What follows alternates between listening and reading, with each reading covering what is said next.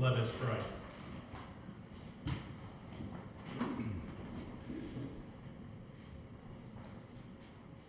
Father God, as we come before your word this morning,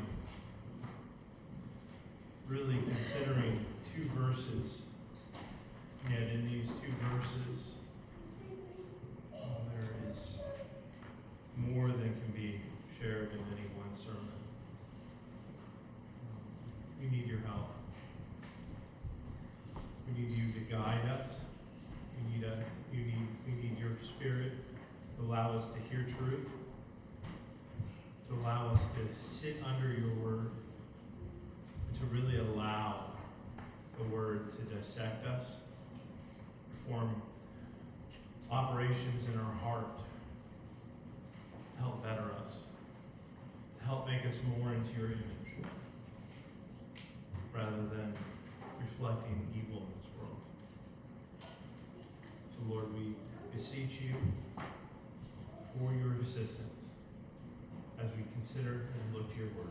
We ask this in Jesus' name. Amen. Now, we begin at this moment the fifth commandment and the sixth commandment today, but theologically, this is called really the second table of the law. Some people actually wonder if when Moses carried down the tablets, the two tablets, if the first four commandments were on one tablet, the next six were on another.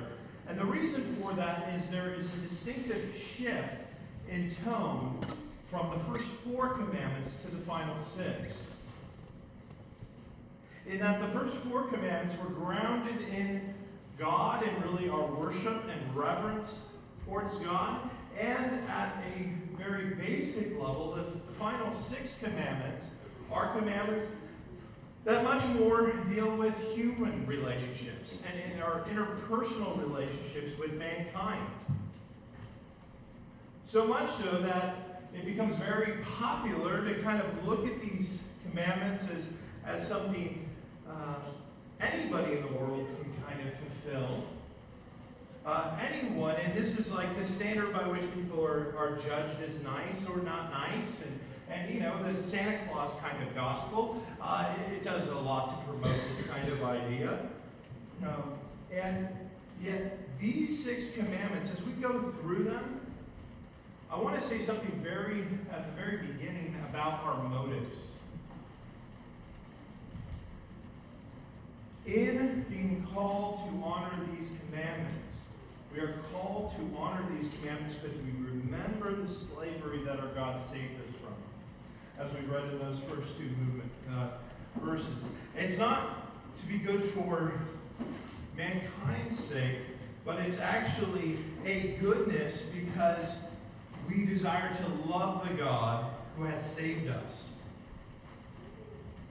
Now, another thing about these two commandments, one about honoring our father and mother, and another one about do not murder.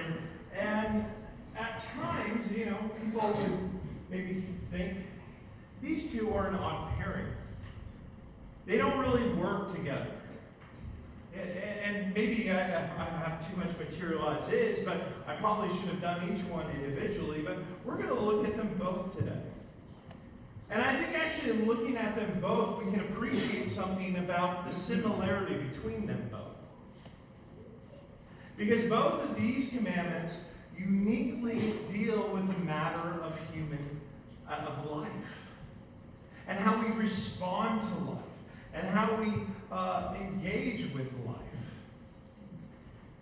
For instance, the honoring of our father and mother at a basic level, a basic understanding, we immediately run to the understanding of those who might give us life, and as we're going to see, it also refers to those in authority over us and desire to preserve our lives, that our honoring this commandment is a response to the life given to us and how we treat it and how we respond to it. But also with murder is the actual response to other people created in the image of God. If you think that maybe this idea of life is something that can be easily discounted, all you need to do is really look at, for instance, the book of Acts.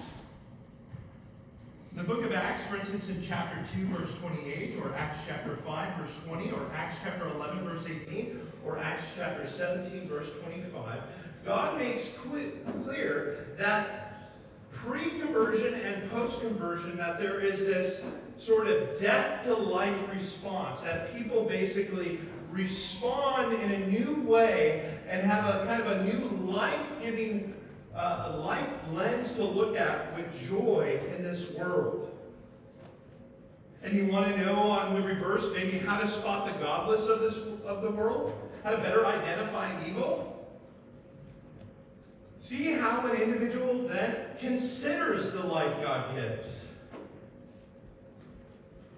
If they see the life that God gives as something that we can mar or destroy or snuff out, you're seeing evil. And in these two commandments, there are deep spiritual realities about the topic of life. For example, let's just look at this civically at first. We're going to look at these commandments in a variety of ways, but let's look at the fifth commandment civically. Honor your father and mother, and that your days may be long in the land that the Lord your God is giving you. Let's start by examining it with that civic lens that Calvin talked about.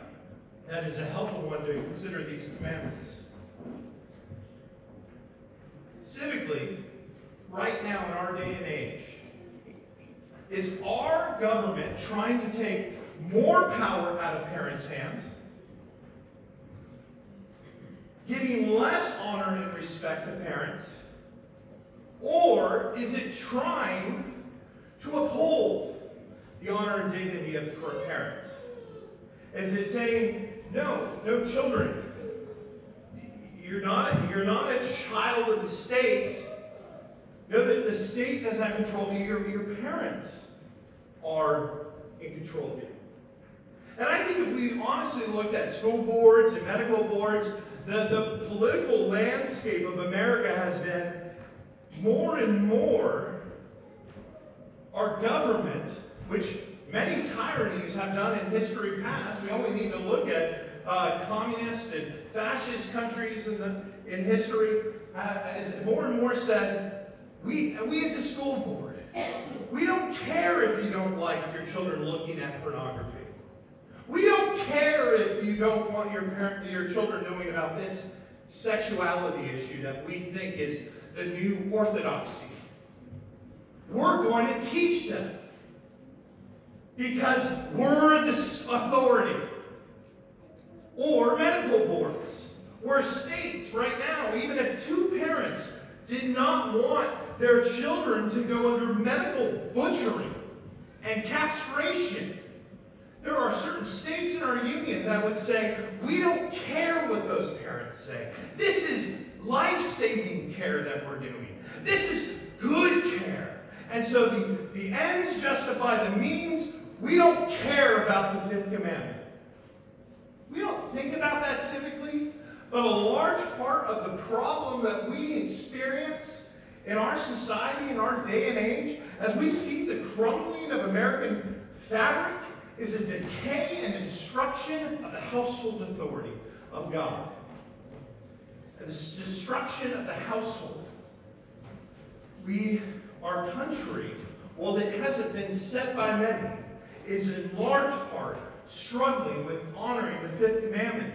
And the irony of the fifth commandment is that if you look at it, what does God say for such a nation that would, Israel being the example there, for such a nation that forgets this commandment and forgets to honor this commandment?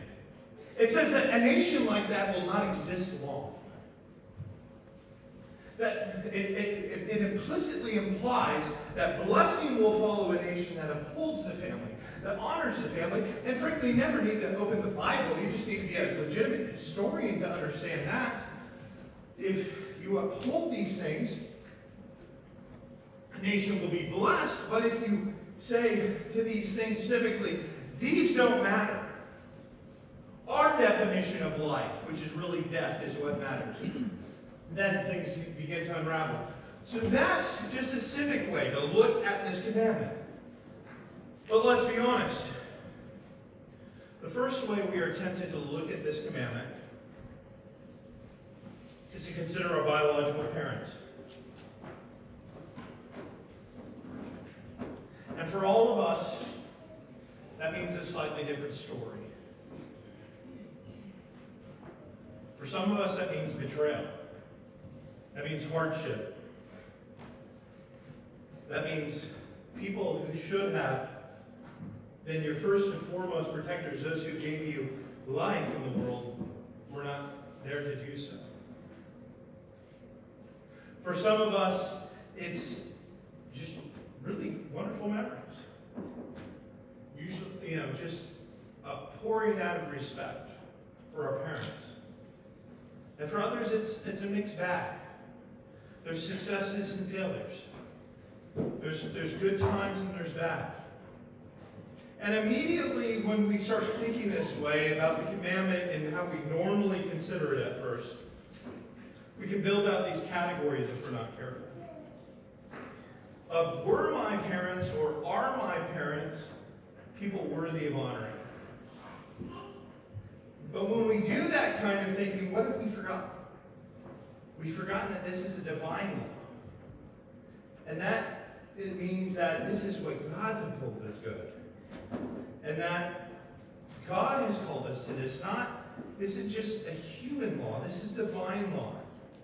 And so we need to examine, for instance, why God says this is good for us. Jesus was perfect, and he still honored his parents.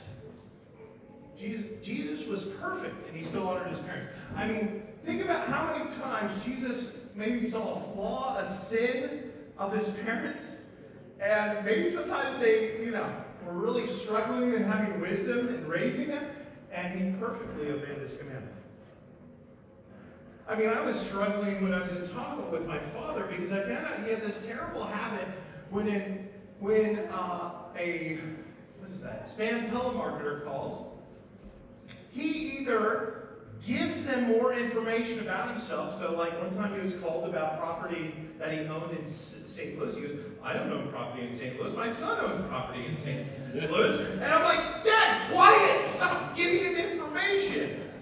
And, or he'll call them back. He calls them back. And and sometimes it was like a 10-minute excursion into calling them back, and I'm sitting there, and sometimes we're driving around this beautiful lake in Tahoe, and I'm going, oh man, this is driving me crazy, but I'm trying to honor my father.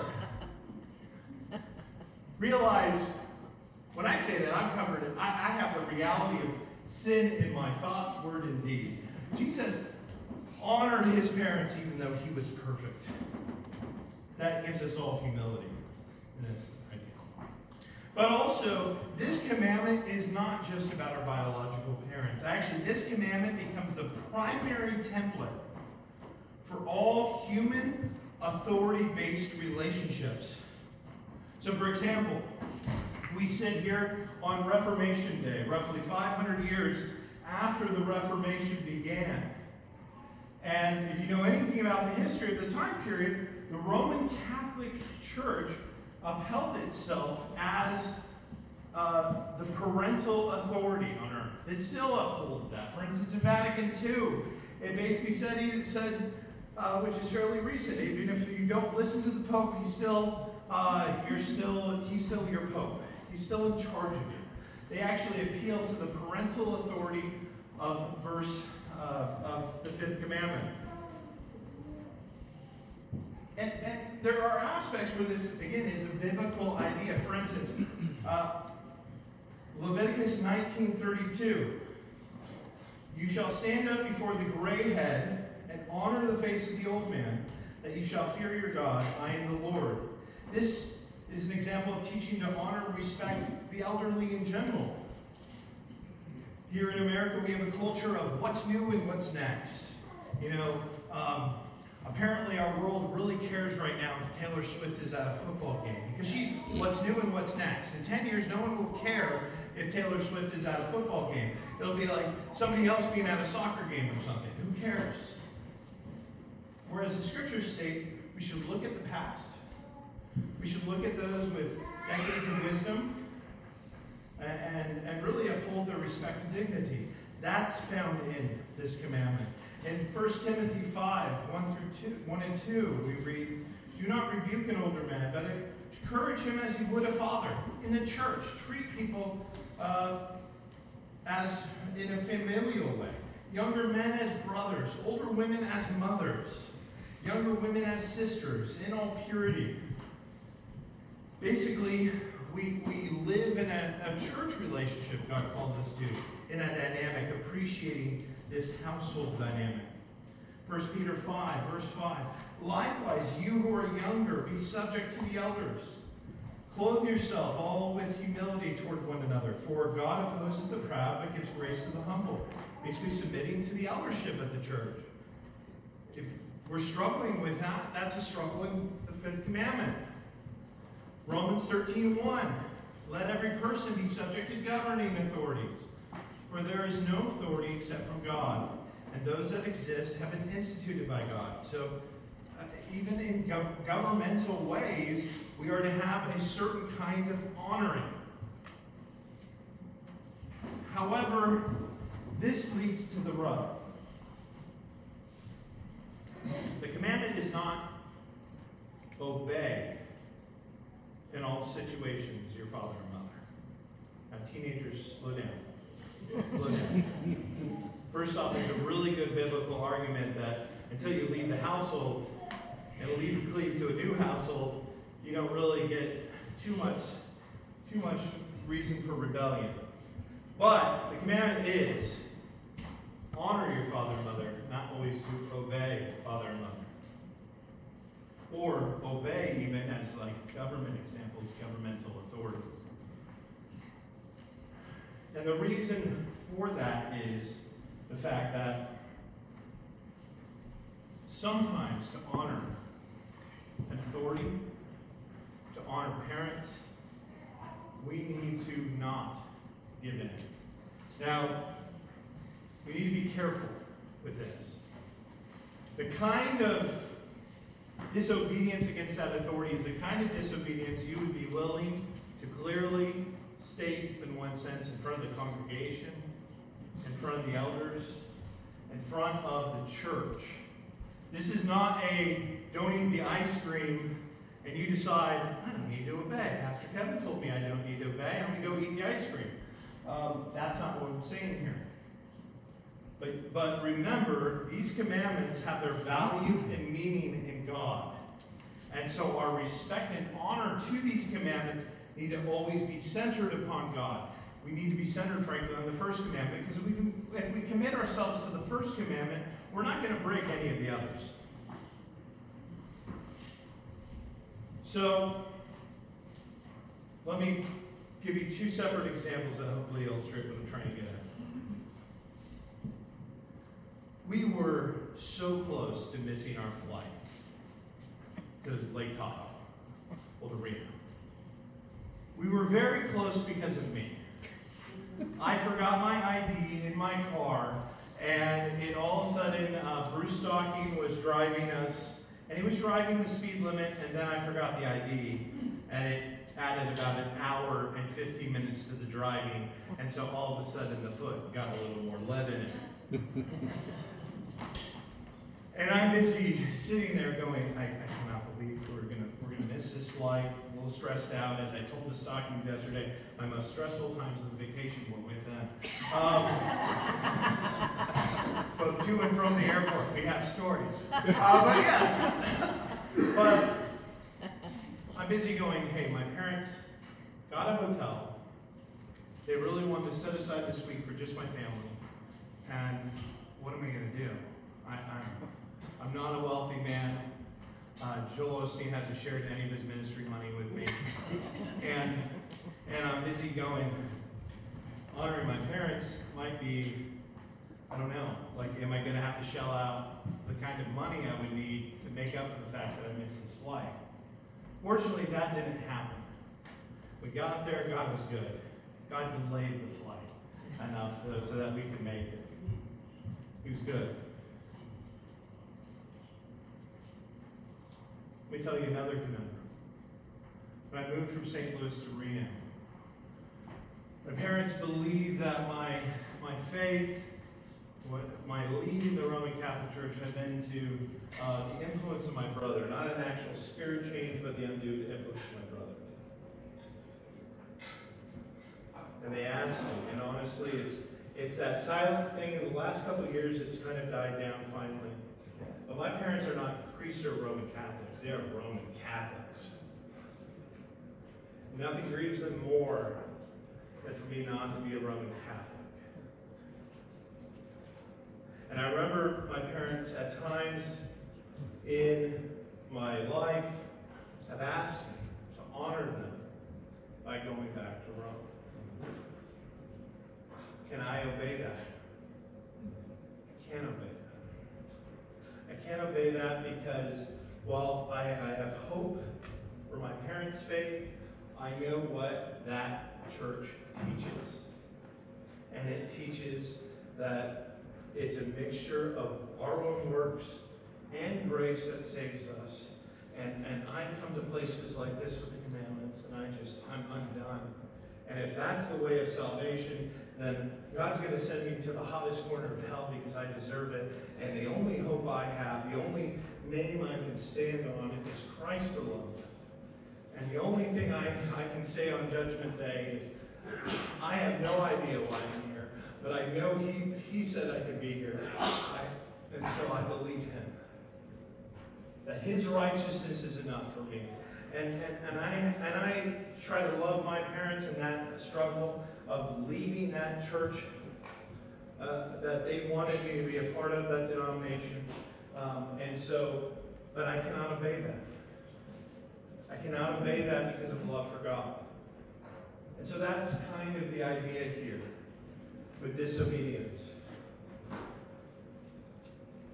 You know, both my wife and I, my wife has even kind of adopted parent situations and lost her mother. And we've had to make decisions at times where we honored family by not obeying them.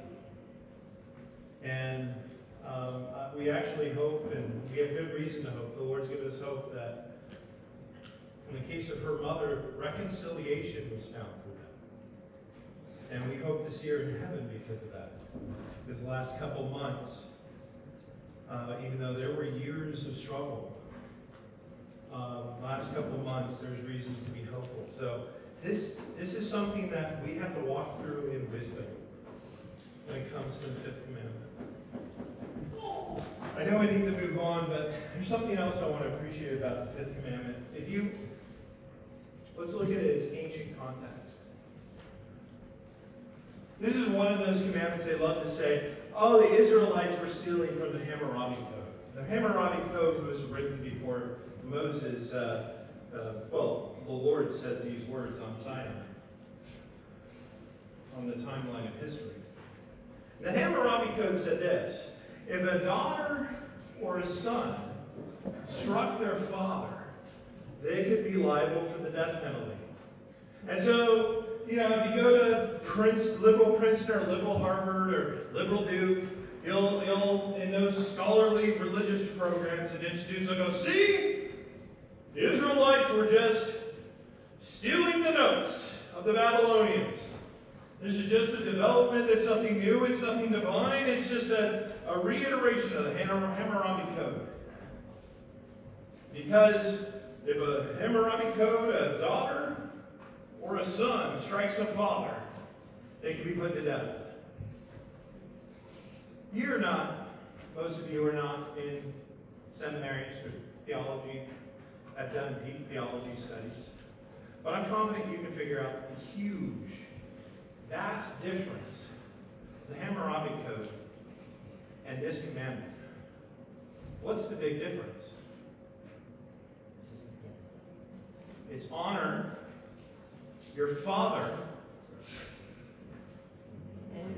and your mother.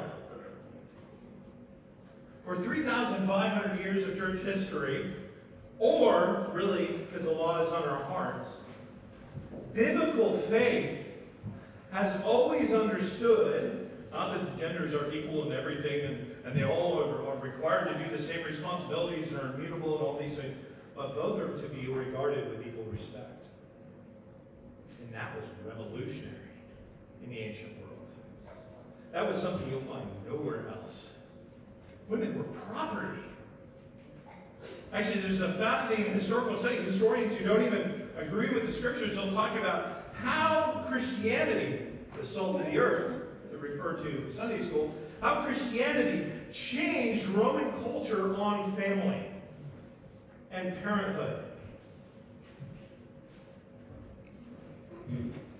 Father and mother, both upheld with dignity in a world that did not hold women with dignity. One final thing before we move on.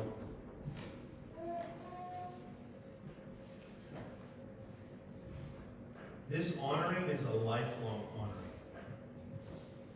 Realize, for instance, 1 Timothy gives us this frightening warning. Chapter 5, verse 8. But if anyone does not provide for his relatives, and especially for members of his household, he has denied the faith and is worse than an unbeliever. Think of that one. It would be better to be a Chinaman in a rice paddy who will never hear the name of Jesus than to be raised in the faith, in the community of God, and not count the cost of honoring father and mother and honoring the household and the fullness of that cost for the entirety of life. And this conversation becomes an uncomfortable one to have because no parent wants this to be true of their ultimate reality. But as someone who has helped with end-of-life care for grandparents and for others, I don't say this to be sensational, but to be candid, there might be a day where those people who were initially tasked with wiping you, when you made a mess as an infant, need the same courtesy given back to them. They'll hate it, but they might need it. And it might not be that exact thing, but I think that gets us in the mental place we need to be. You need to ask yourselves as a Christian, how far are you willing to go in order to honor your loved ones in such moments?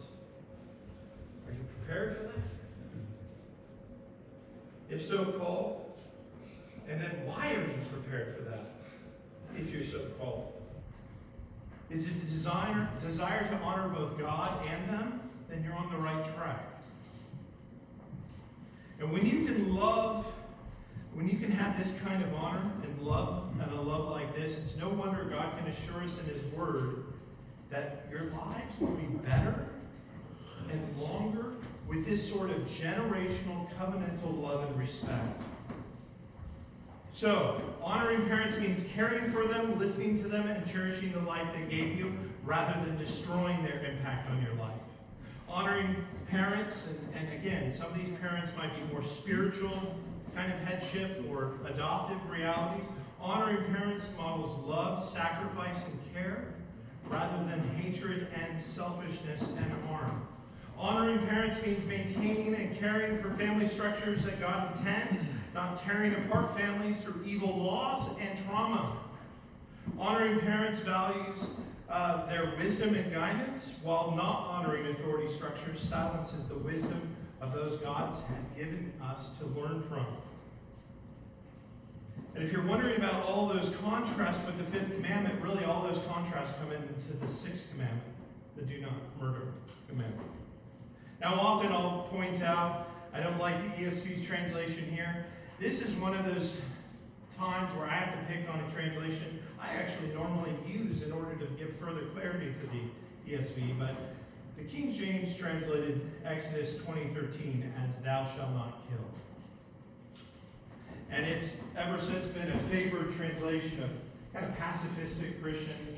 Not everybody who uses the King James, of course, would say that this is a prohibition of killing, but some have. And enough have that we need to speak to it. So let me just give an illustrative example of Scripture. Scripture makes clear that David might have killed as many as 10,000 men. 10,000 men. The story that every young boy loves to hear, the story of killing Goliath, is not a murder. It was a justifiable killing. It was a justifiable act. There is a difference between murder and killing. In the Hebrew here, the word for murder, the word in the Hebrew, is one only used when it's planned, when the taking of life is planned, coerced in a way of rooted in anger, usually devised with some sort of weapon of war, in a response to hate. Hamas committed murder against a great many civilians because they hated. Those were murders. That was not warfare, that was murder. And the messiness of this is what led theologians like Augustine to work through this topic with just war theory, just war doctrine.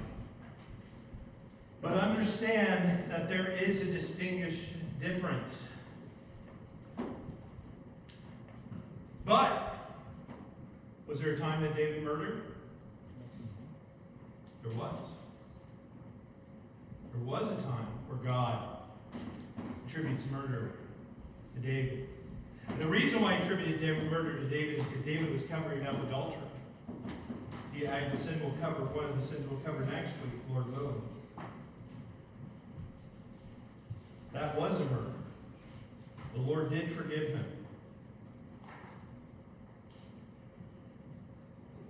Genesis actually 9:6 provides us a rationale on the prohibition of murder and why there are times where the death penalty is allowed. Whoever sheds the blood of man, by man shall his blood be shed, for in his image did God make man. That means that society, because it upholds life, at times should remove people from society that do not honor life. The murderer usurps and infringes on God's sovereignty. And because human beings are created in the divine image, it's also an affront to God's majesty. We are God's workmanship. It is defacing God's glorious workmanship.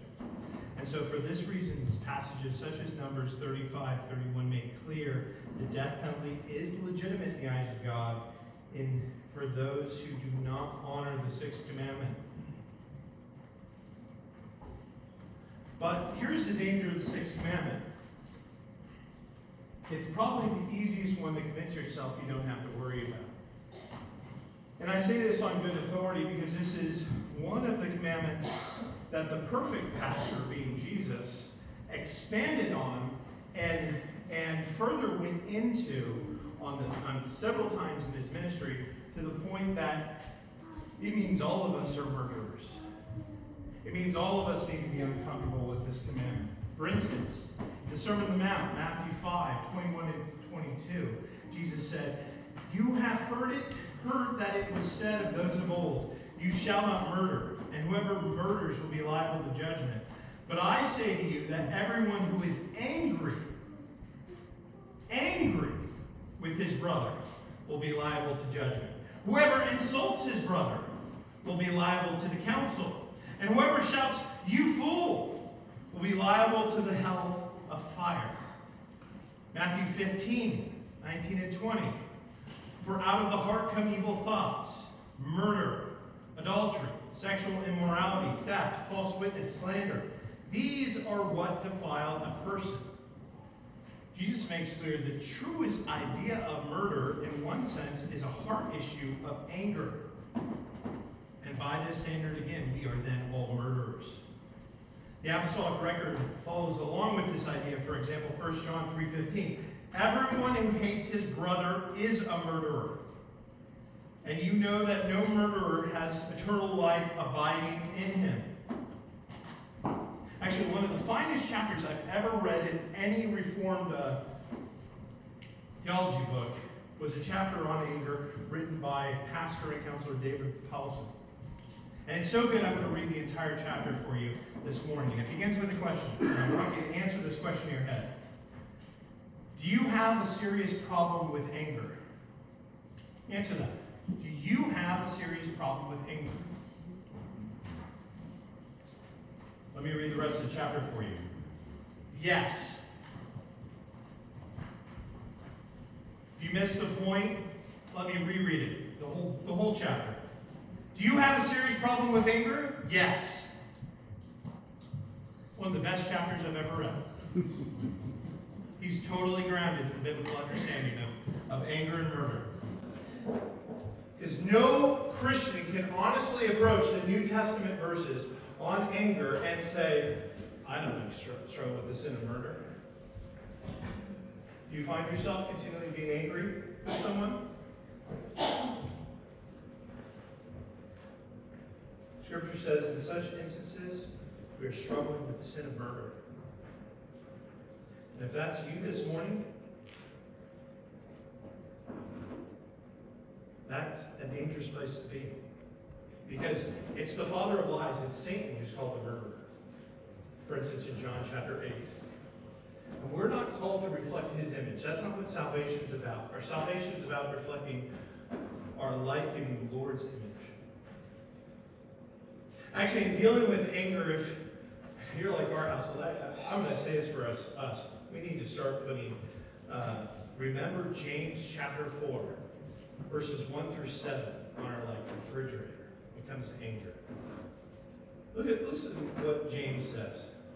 He starts with his chapter 4 with a question as well. What causes quarrels and what causes fights amongst you? Let's talk in the church. What causes quarrels and what causes fights amongst you? Is it not this? So let's listen. That your passions are at war within you. What, James? My passions? At war within me? Don't you know what they did? Don't you know what they did, James? I'm not out of James, right? My passions within me are failing me. You desire and you do not have, so you murder. You covet, you cannot obtain, so you fight and quarrel. You do not have because you do not ask, you do not ask, you do not receive because you ask wrongly, and spend it on your passions, you adulterous people. Don't you know that friendship with the world is enmity with God? Therefore, whoever wishes to be a friend of the world makes himself an enemy of God. Or do you suppose it is to no purpose that the Scripture says, he yearns jealously over the Spirit that he has made to dwell in us? But he gives more grace. I love that James reminds us of that. But he gives more grace. We fail in anger, gives more grace. Therefore it says, God opposes the proud, but gives grace to the humble. Submit yourselves, therefore, to God. Resist the devil. Resist that murder. Resist the anger, and he will flee from you. The James passage gets to the heart of the dilemma. And so we want to follow the pattern of the Lord, the giver of life, not a pattern of the evil one. Because once passions can get involved, and I speak from personal experience as a murderer myself, we quickly can have the propensity to get carried away in our anger. There is a form of righteous anger in the Bible, and let's be honest, we don't have the power to sustain righteous anger all that much. And if we can't admit that, then we're also violating another commandment of bearing false witness about ourselves. We've all used words that have helped destroy another. Or we've all shown approval, given counsel, given ear to such words, and indifference to watching someone use words to destroy another. Even our facial expressions and mannerisms and behaviors can be forms of murder. In a small community like this, we don't have the luxury of a mega church. The interpersonal relationships here, and I can say this as somebody guilty of it, will have struggles with this sin of murder at times.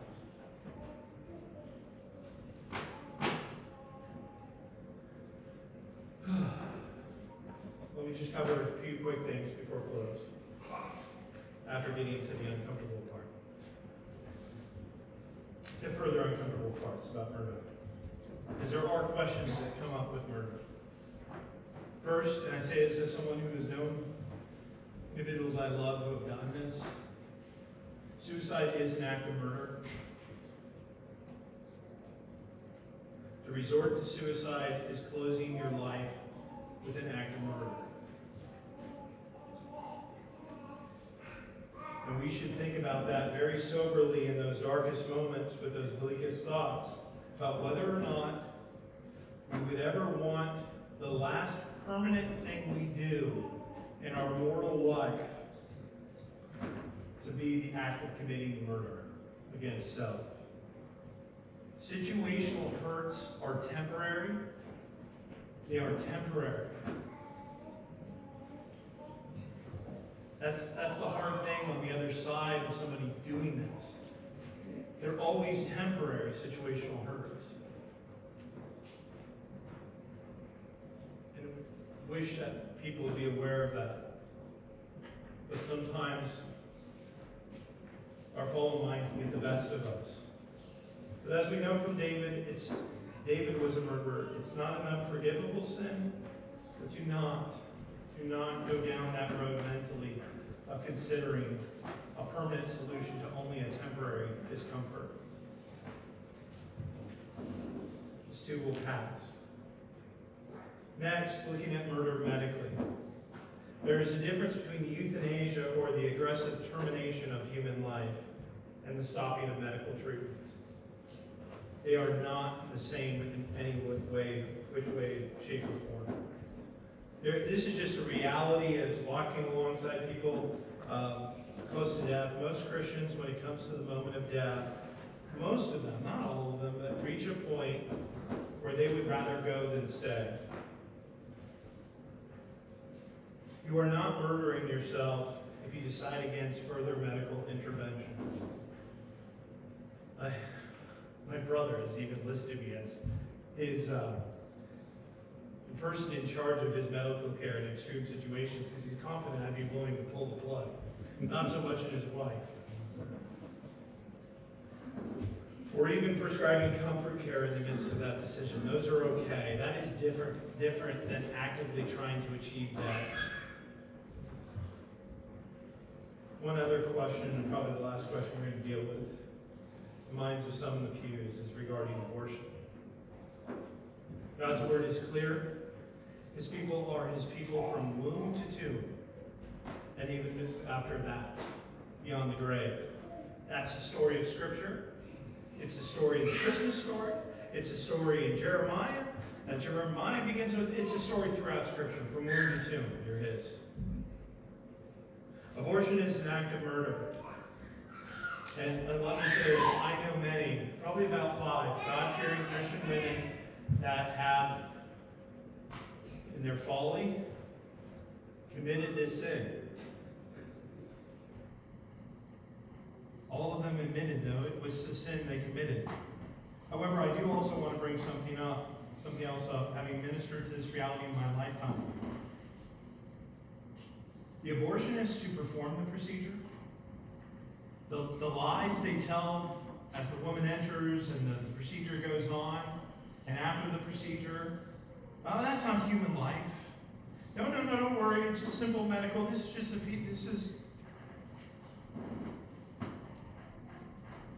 That's the kind of evil, murderous predators of the worst kind of our world. And if you're sitting there right now and going, why did Kevin have to get political? This isn't political. This is about the Lord, the giver of life. Trust me, I have sat both in Missouri and in Nevada and had a doctor suggest that both for Caitlin and Bridget, we needed to abort them because their life would amount to nothing. Their life would not be of value. Their life would be worthless with all medical understanding of life. And I promise you, my wife and I in that moment were going, oh, what do the halls of D.C. say about us? We were saying, what does the Lord, the giver of life, want? want us to do. And I did not care that the man in Missouri called me an idiot and said he wanted nothing to do with me. I did not care about the opinion of the one in Nevada either. Because God had given life to the womb. Forever how long? I didn't care that they said that both Caitlin and Bridget were going to die in the womb. Because it's not a political issue. It is a spiritual issue. It's a religious issue. It's an issue of murder. And you're going to have to be asking yourself, what do I believe about life? And do the things I believe about life, do the things I've been saying about life, do they come from the Lord of life, or do they come from the pit of hell? From the murderer and the destroyer of hell? And that's not a political issue, that's a religious issue. You're lying to yourself with the idolatry of politics to cover yourself if you're sitting there and going, no, it's a political issue. My body, my choice. You liar. You liar. It is not your body. It's not your DNA. It wasn't my wife's choice. It wasn't my choice. It was Caitlin's DNA. It was Bridget's DNA. You liar. Stop lying to yourself.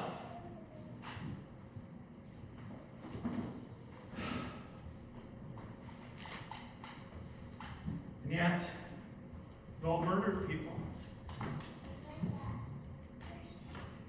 We've all murdered people. And what do we do with it? We've all failed to honor parents. What do we do with it? This is what we do. We look to the cross. We look to the cross. We look to the cross when our Lord and Savior was being in one sense murdered. Though he laid down his life, he was being murdered. And yet he still took the time on that cross to say, John, watch over my mother. Come like a son to her. Honor her. Give her the dignity that I'm called to give her. Adopt her as your own. But also, in the Gospel of Luke, there's words that we often say, and I often close the sermon with them. Father, forgive them, for they know not what they do. Do you know what's going on when Jesus says that? According to Luke? Do you know what they're doing in that moment? They're gambling over his clothing. They're gambling over his clothing to take it home. They're treating him as if he's already dead. They don't even have the respect to wait for the Messiah to die on the cross. They offer forgiveness. And he offers forgiveness to them. Father, forgive them. You look to the cross when we've murdered people in our hearts. You look to the cross when we fail to honor. And when we look to the cross, we see the God with the outstretched arms who delivers us from all kinds of slavery of sin, from murder to honoring, to all of them, to both tables of the law. And in there, we find our peace, we find our forgiveness, and we find why we want to be people who uphold life in our culture. Amen? Amen. Amen. Let us pray.